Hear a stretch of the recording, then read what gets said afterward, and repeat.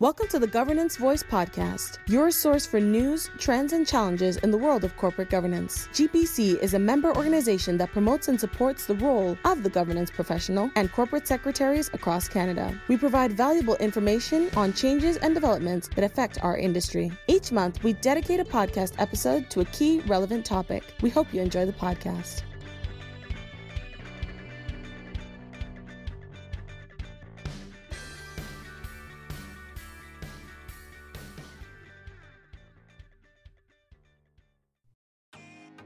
Governance Professionals of Canada is providing this podcast as a public service and an informative resource on issues in governance. Our content is not intended as a legal representation, nor a formal statement of GPC's policy, opinion, or recommendations.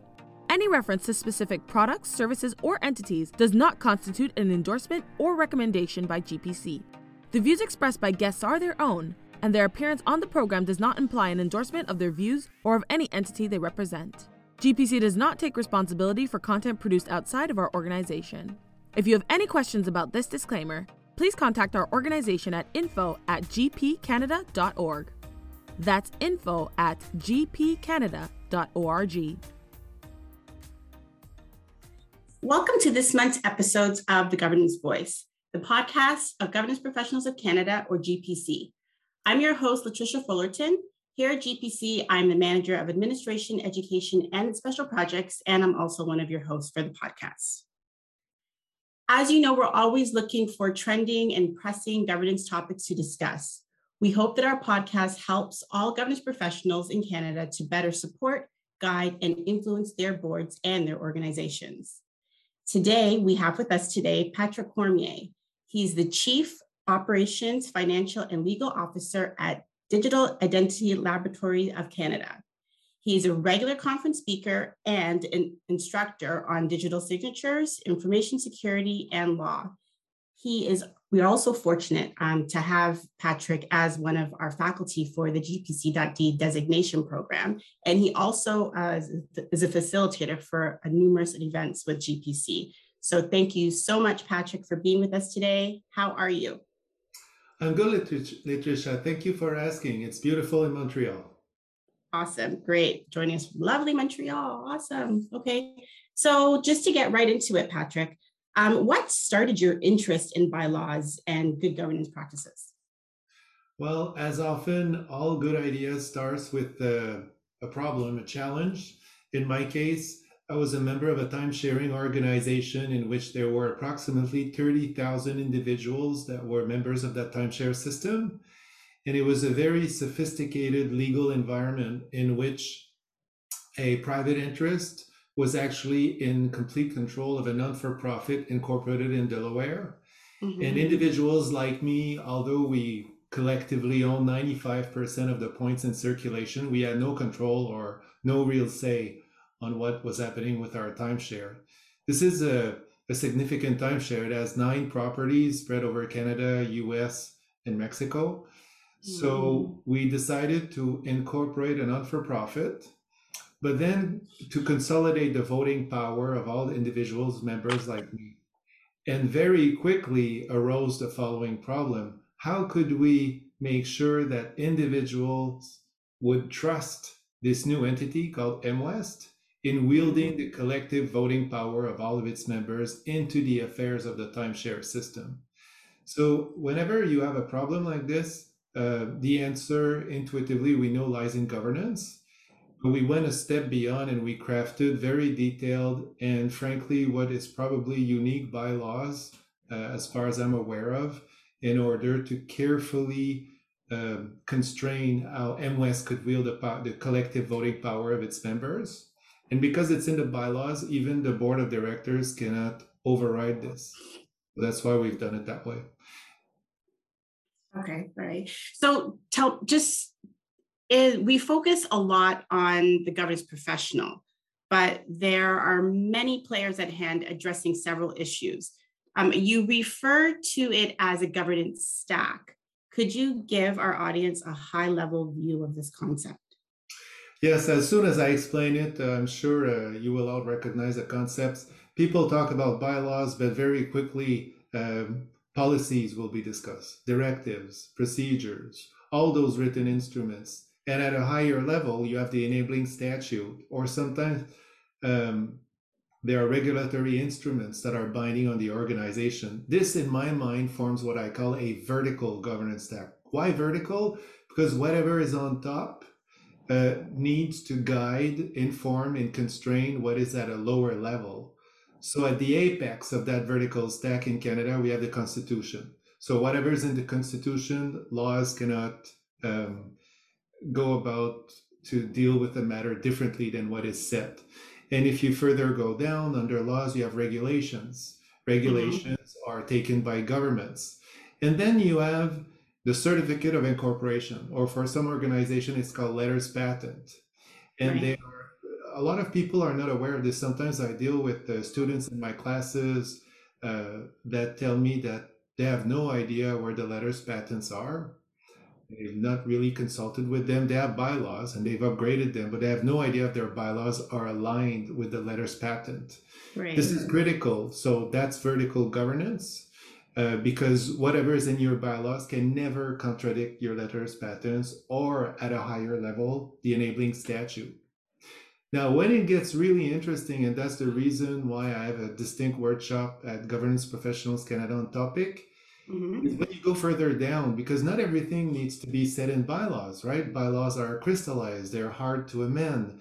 They give you stability, but whatever you gain in stability, you lose in flexibility.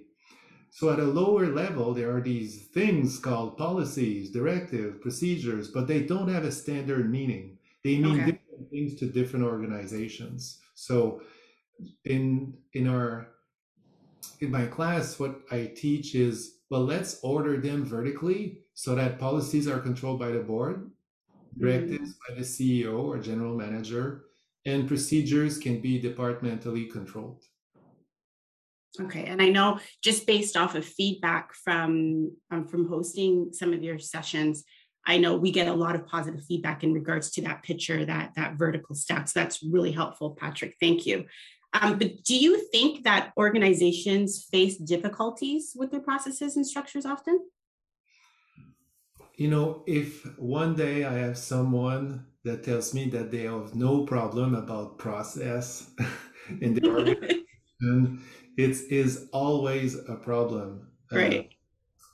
The challenge is that organization, they are always evolving. They thrive, they grow, or they go through transitions. There's always something happening with them. And that means that governance should, in step, also evolve. But that's very hard to keep it in sync all the time. So you're bound to have at some point governance that is slightly out of touch with how the organization has evolved. That's 98% of organizations out there. And I'm including governments, I'm including private sector, not-for-profits, and academic institutions.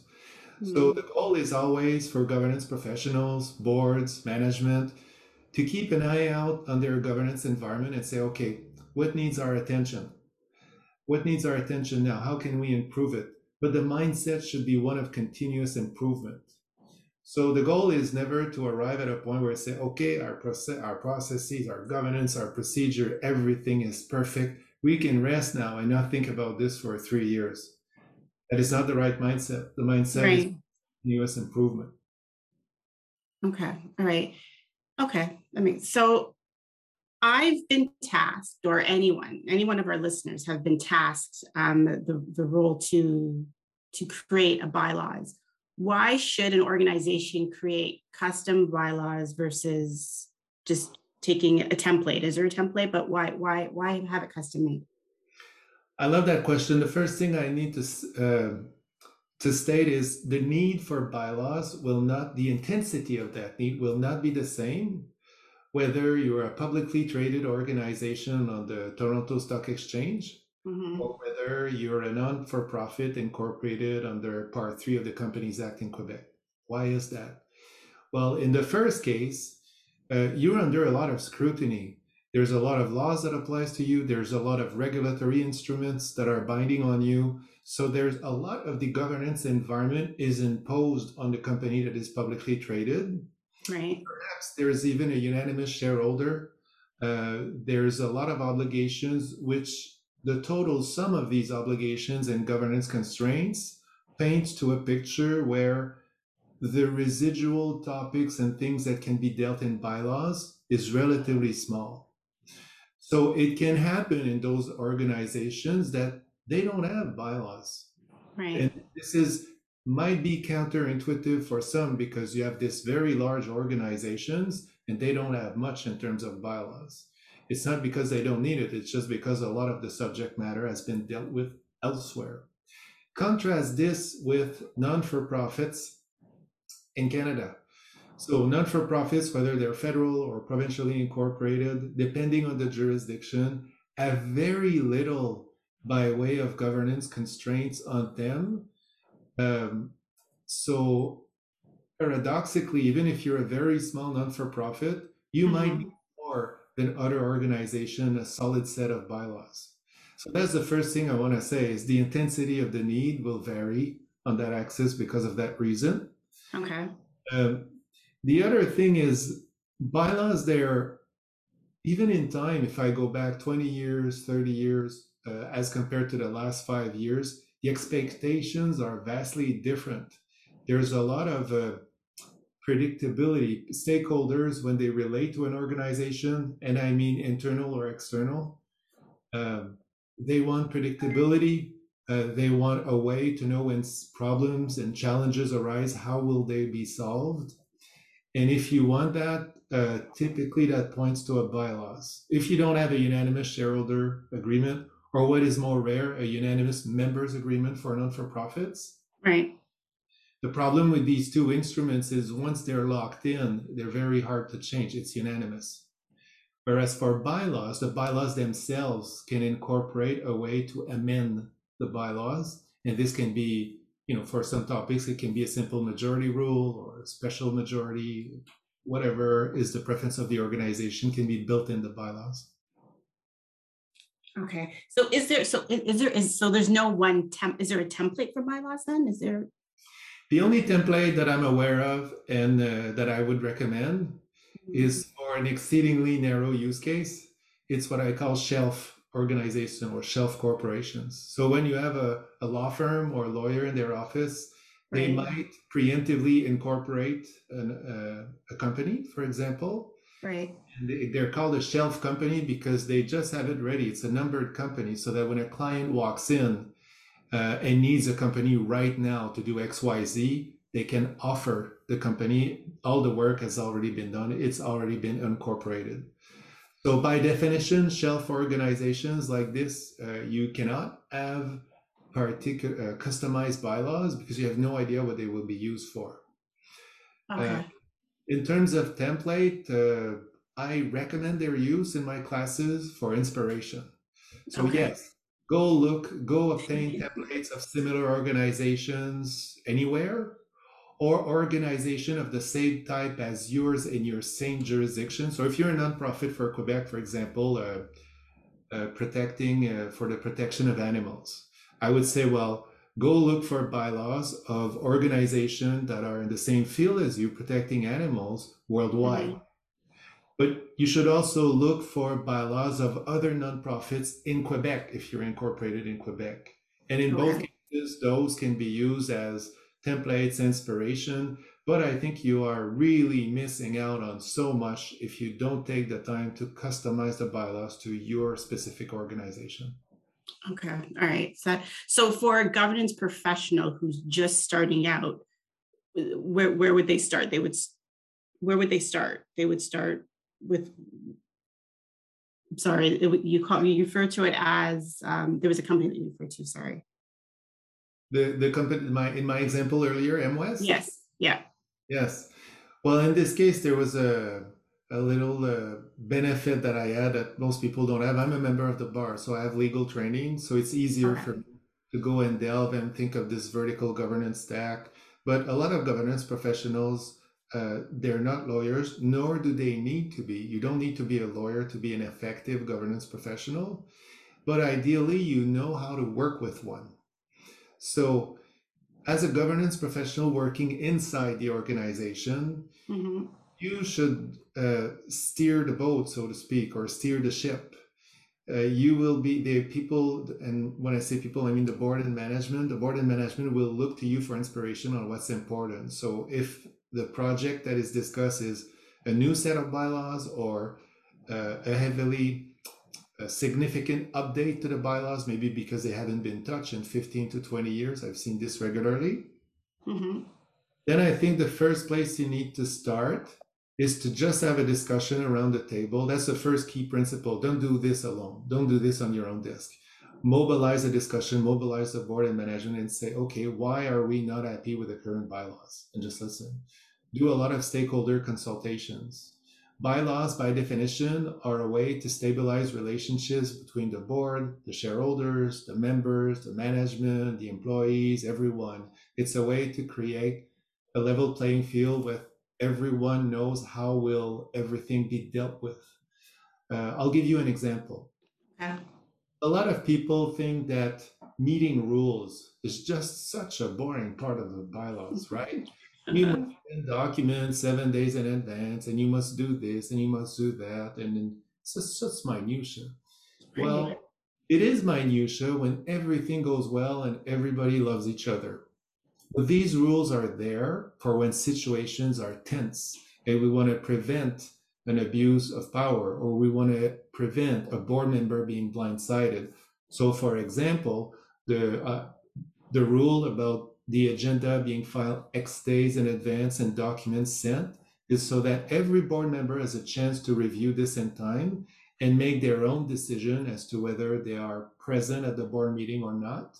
What you want to avoid is a board member that, based on an agenda, decides not to show up for whatever reason, and then another board member attending, knowing that board member X is not there, wants to change the agenda significantly to address a substantive point not disclosed in the agenda that was sent, so that the decision is made right away and binding on the organization, because they knew that if board member X had been present, they would have opposed.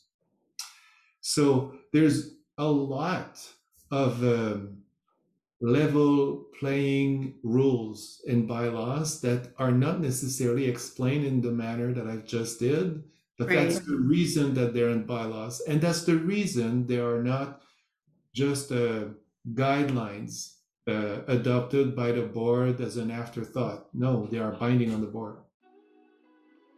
We now interrupt this podcast to share with you that as a professional organization, Governance Professionals of Canada puts governance professionals first with education, professional development, networking, critical resources, advocacy, and strategic partnerships tailored to your unique needs. It's never too late to enhance your skills and to find your tribe, so invest in your future by joining Governance Professionals of Canada today.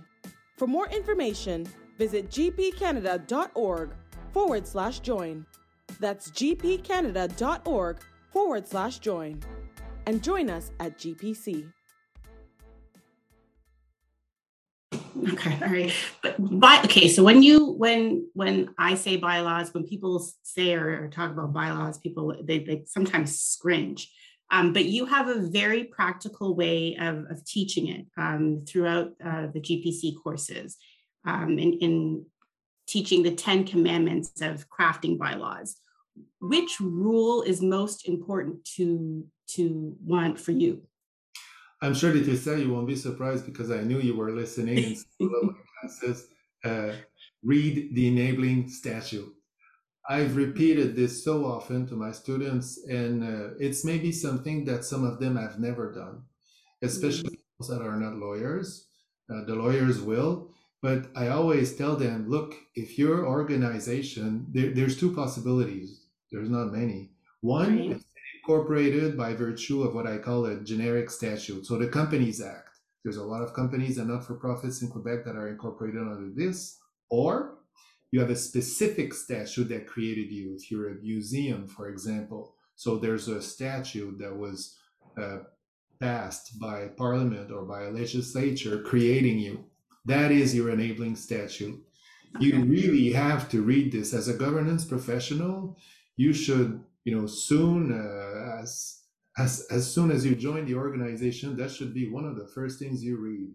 and you will be surprised how much you will remember. You don't need to be a lawyer. You don't need to apply it by heart. You don't need to interpret it, but you need to have a general sense of the boundaries, because that enabling statute will set the boundaries of your organization. Okay.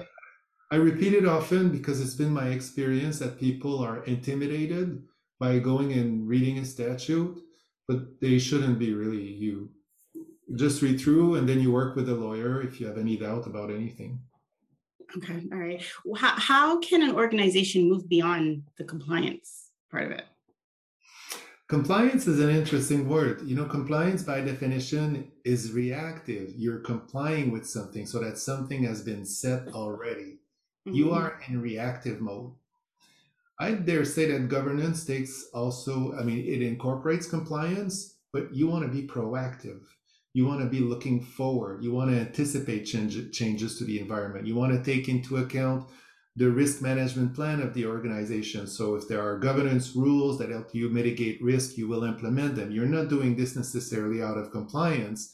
There's no legal or regulatory requirement forcing you to do so, but for good business sense or operational reasons, because it's helping you to meet your strategic and operational goals, you do it anyway, proactively.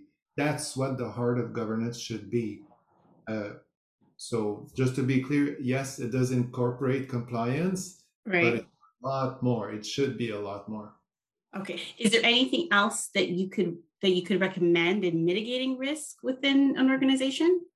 Because I'm sure the bylaws are written to do that, but is there anything else that you would recommend? It's interesting that you mentioned the bylaws are written to do that, because it's my experience that they are rarely written that way. Most people do not think of connecting the risk management plan on one hand. So everybody's familiar with that Excel sheet or Google sheet. I'm talking about small and medium enterprises, but if you're a larger organization, you may even have a risk management dedicated platform and system. But in both cases, you basically have an inventory of risks. Some of the risks will be categorized principal risk. So principal risks, they're supposed to be owned and managed directly by the board, not delegated to management. A principal risk can jeopardize the viability of the organization, its financial sustainability, its reputation to a large degree. So you have that inventory of principal risk and other risks. You have, how vulnerable is the organization to it? What are the remediation measures? So on and so forth. So there's this list. Now, each organization is actually going through line by line and just asking the question, is there anything from a governance point of view that we can do to help mitigate that risk? That is something that I encourage my students to do, because just taking the time to go through the list, reading it, and asking that question, sometimes you're surprised. You come up with ideas, and then that idea makes its way into the vertical governance stack. Now, whether it will change a bylaw, a policy, a procedure, or a directive, that depends on the organization and the issue. Sometimes it can touch on several levels. But that I find is an underestimated connection. Governance can help in mitigating risks. Now, it's perfectly fine if for more than 50% of those lines, you come up with a blank. You don't have an answer. No, you don't see how governance can help mitigate that risk. That's fine. But you will come up for a lot of lines with answers. Okay. And then with bylaws, they should always be reviewed as well. Like, how often is there a standard to reviewing bylaws? Should it be reviewed on a yearly basis? Should they be reviewed every 5 years? Is there a governance standard, or is it just based on organizations? Sure. There's every time that the enabling statute or related regulations change, you should have either internal counsel or external counsel on retainer to they should be prompted to tell you if something needs to be changed in the bylaws as a result of that change. It makes sense, right? The enabling statute is above your bylaws. If it changes, it might affect your bylaws. You don't want to end up in a situation where your bylaws are actually allowing something that is not legal. Right. And by the way, this happens very often. So in Quebec, not-for-profit incorporated provincially allows proxy voting in their bylaws. That's not permissible under case law. There's a lot of examples, or for example, if a board member resigns, Okay. and then the other board member choose someone to replace that board member for the remaining duration of their term. That's a very typical clause that I see. Right. Yeah. Because in the enabling statute, it can say in some jurisdiction that when there's a vacancy created and the board selects someone to fill that vacancy, the term of that person must end at the next AGM. Wow. Okay. But the bylaws cannot say that the term will be longer if the statute restricts it. So in terms of how often should they be reviewed, I just wanted to start it with this. There are external events that might prompt you to do an immediate review. Just quick, is there anything we need to change?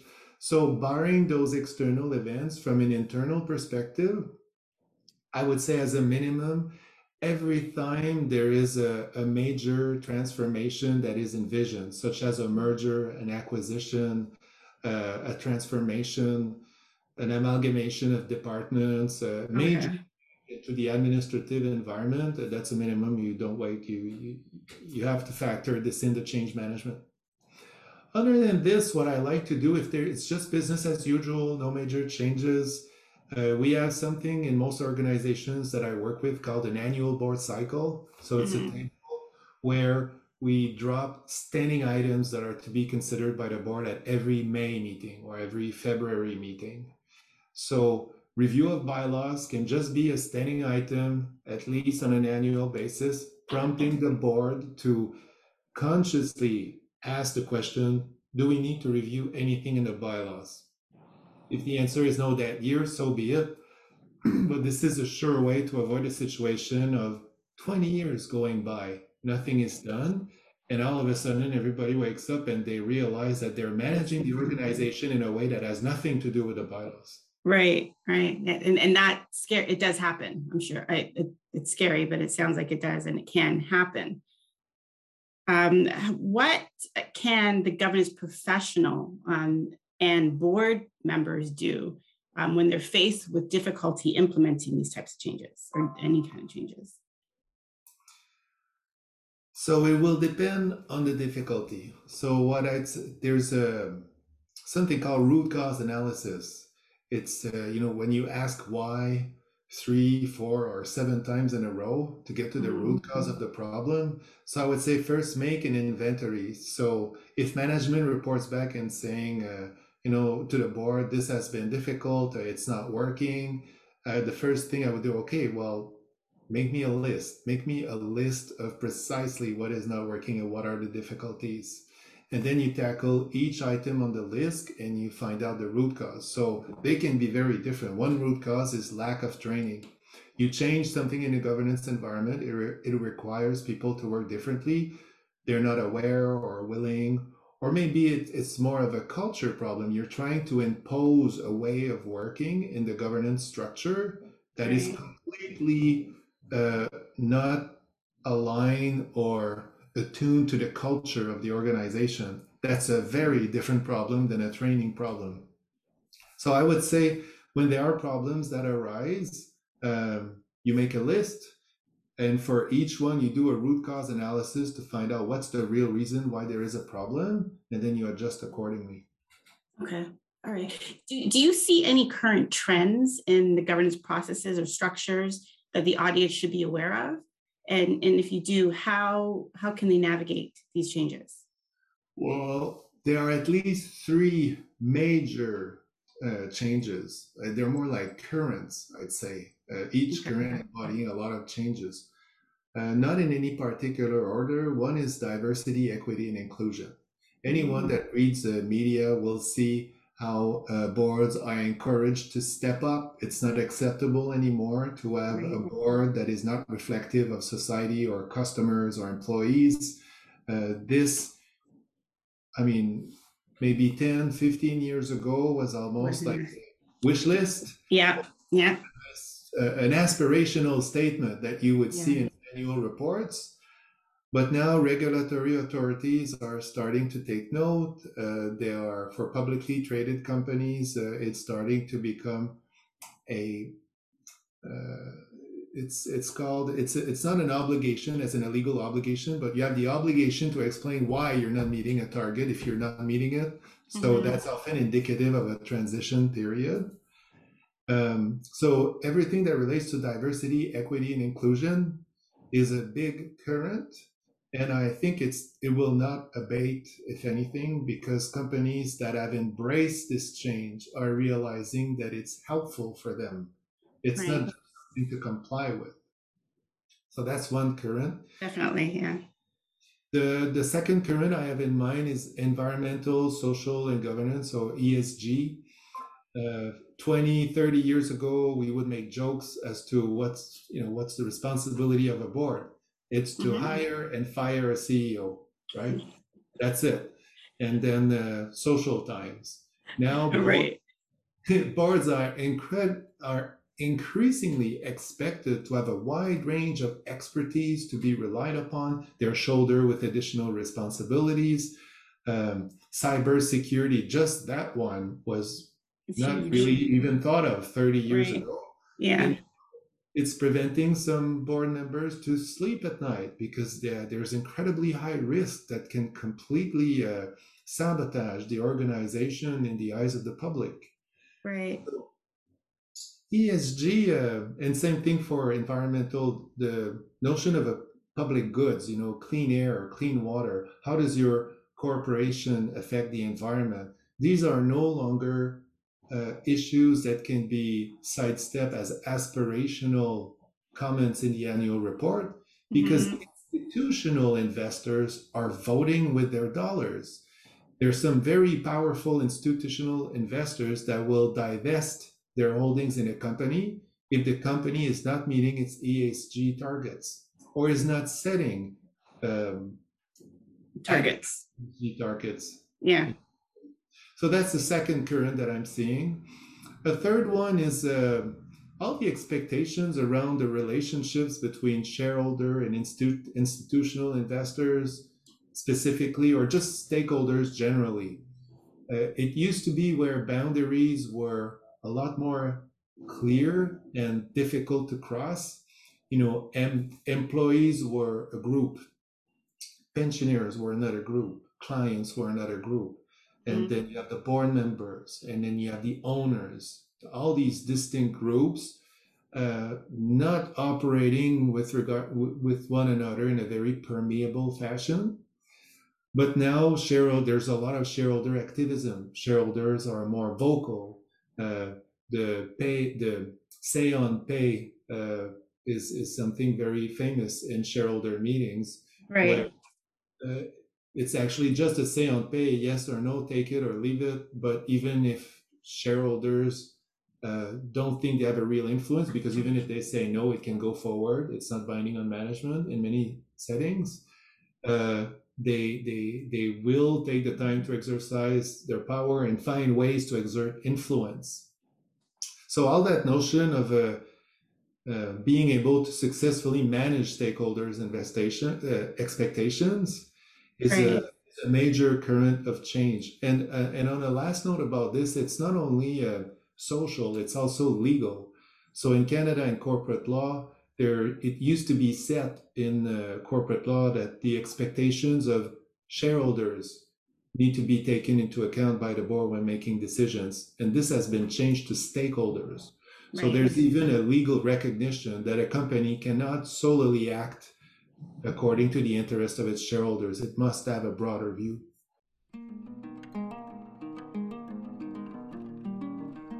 Let's take a brief pause for a special word from GPC. Did you know that Governance Professionals of Canada offers timely and relevant courses all year round? These sessions are created by governance professionals for governance professionals. GPC's education classes, professional development courses, and events are designed to expand your learning opportunities and enhance your skill set as a governance professional. Our sessions are cross-country, local, in-person, and, where possible, available via webinar. We also offer sessions that range by sector, skill level, and trend.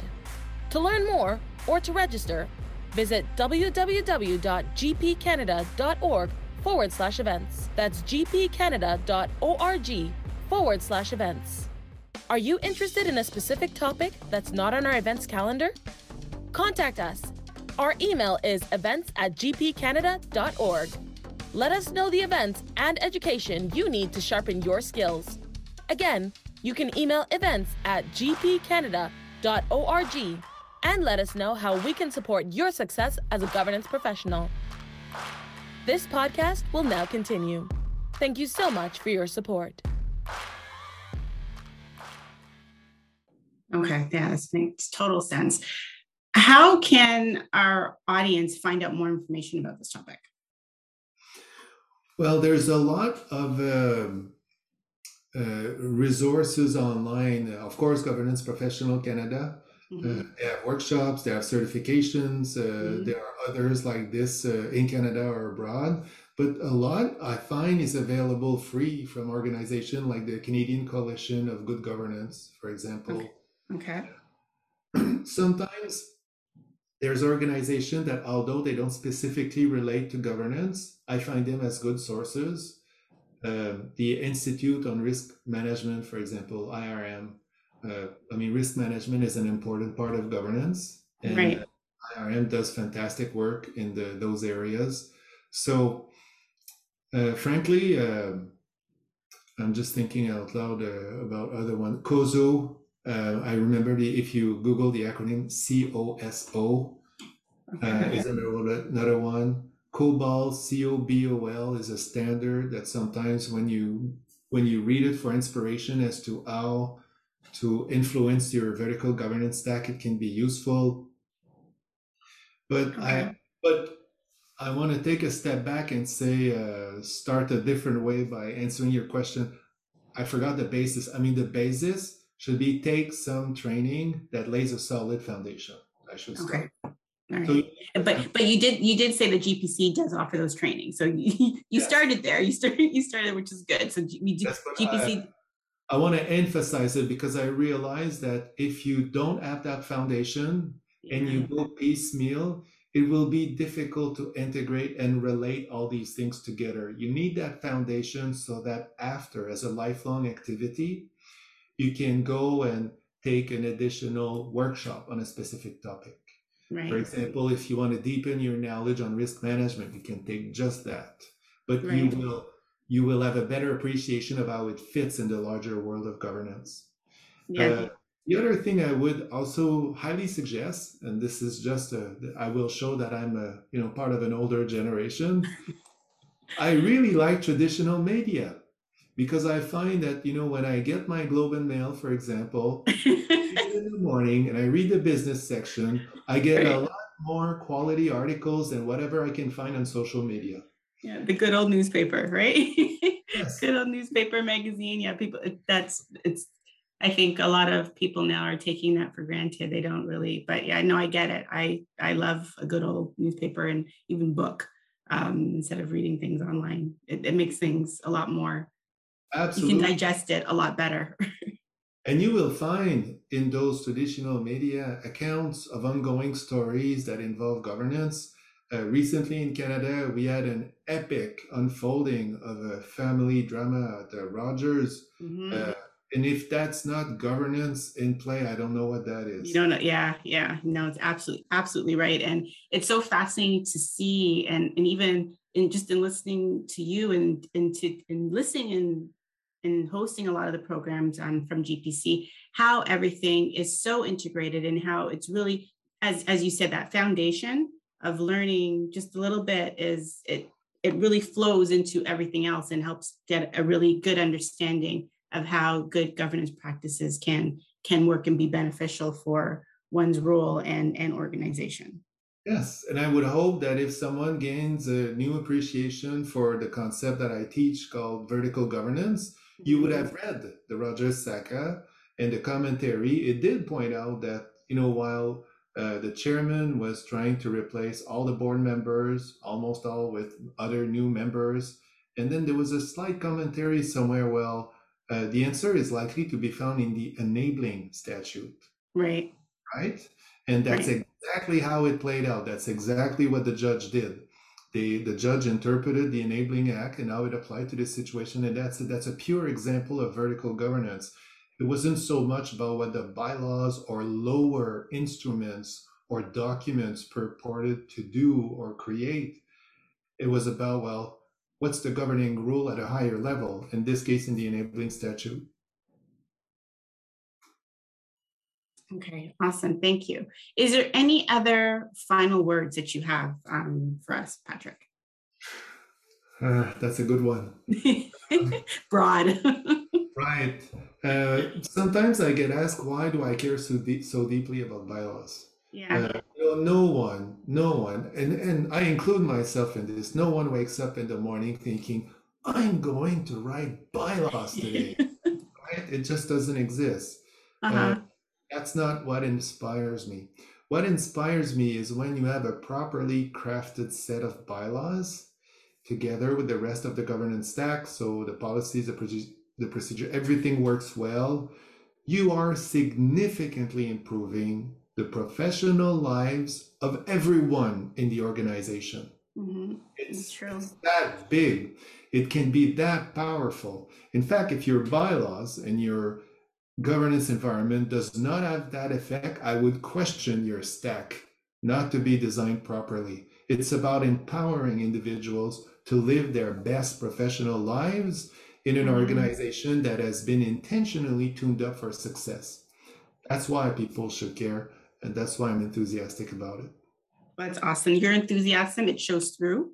We appreciate it. We thank you, and we need it actually, because as I mentioned, bylaws it is somewhat daunting, and people they tend to shy away from it. So to have someone such as yourself that is so passionate in teaching and helping others to understand about this concept, it's valued. So we appreciate that, and thank you. Thank you so much for that, Patrick. I'm glad for the opportunity. Thank you, Laetitia. And then, so with that being said, we wanted to thank you for taking the time to talk to us about this topic on bylaws. We want to thank our listeners for your support. Please don't forget to check out our show notes in the link and for resources.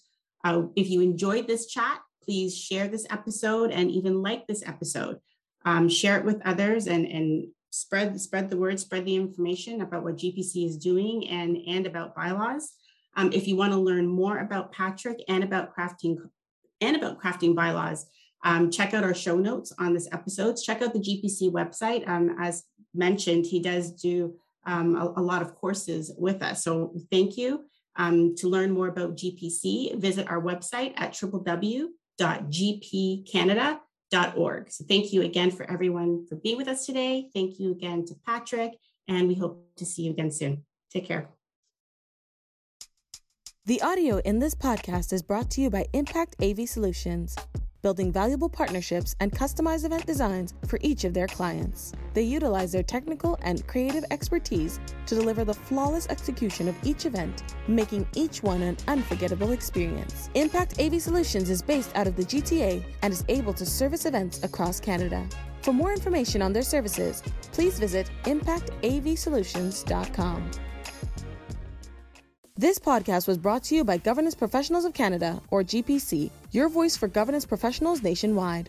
Our mission is to highlight all aspects of corporate governance for corporate secretaries, board members, committees, general counsel, risk, compliance, and more. For more information on GPC, please visit gpcanada.org. That's gpcanada.org. Tune in next time for our take on the latest in corporate governance.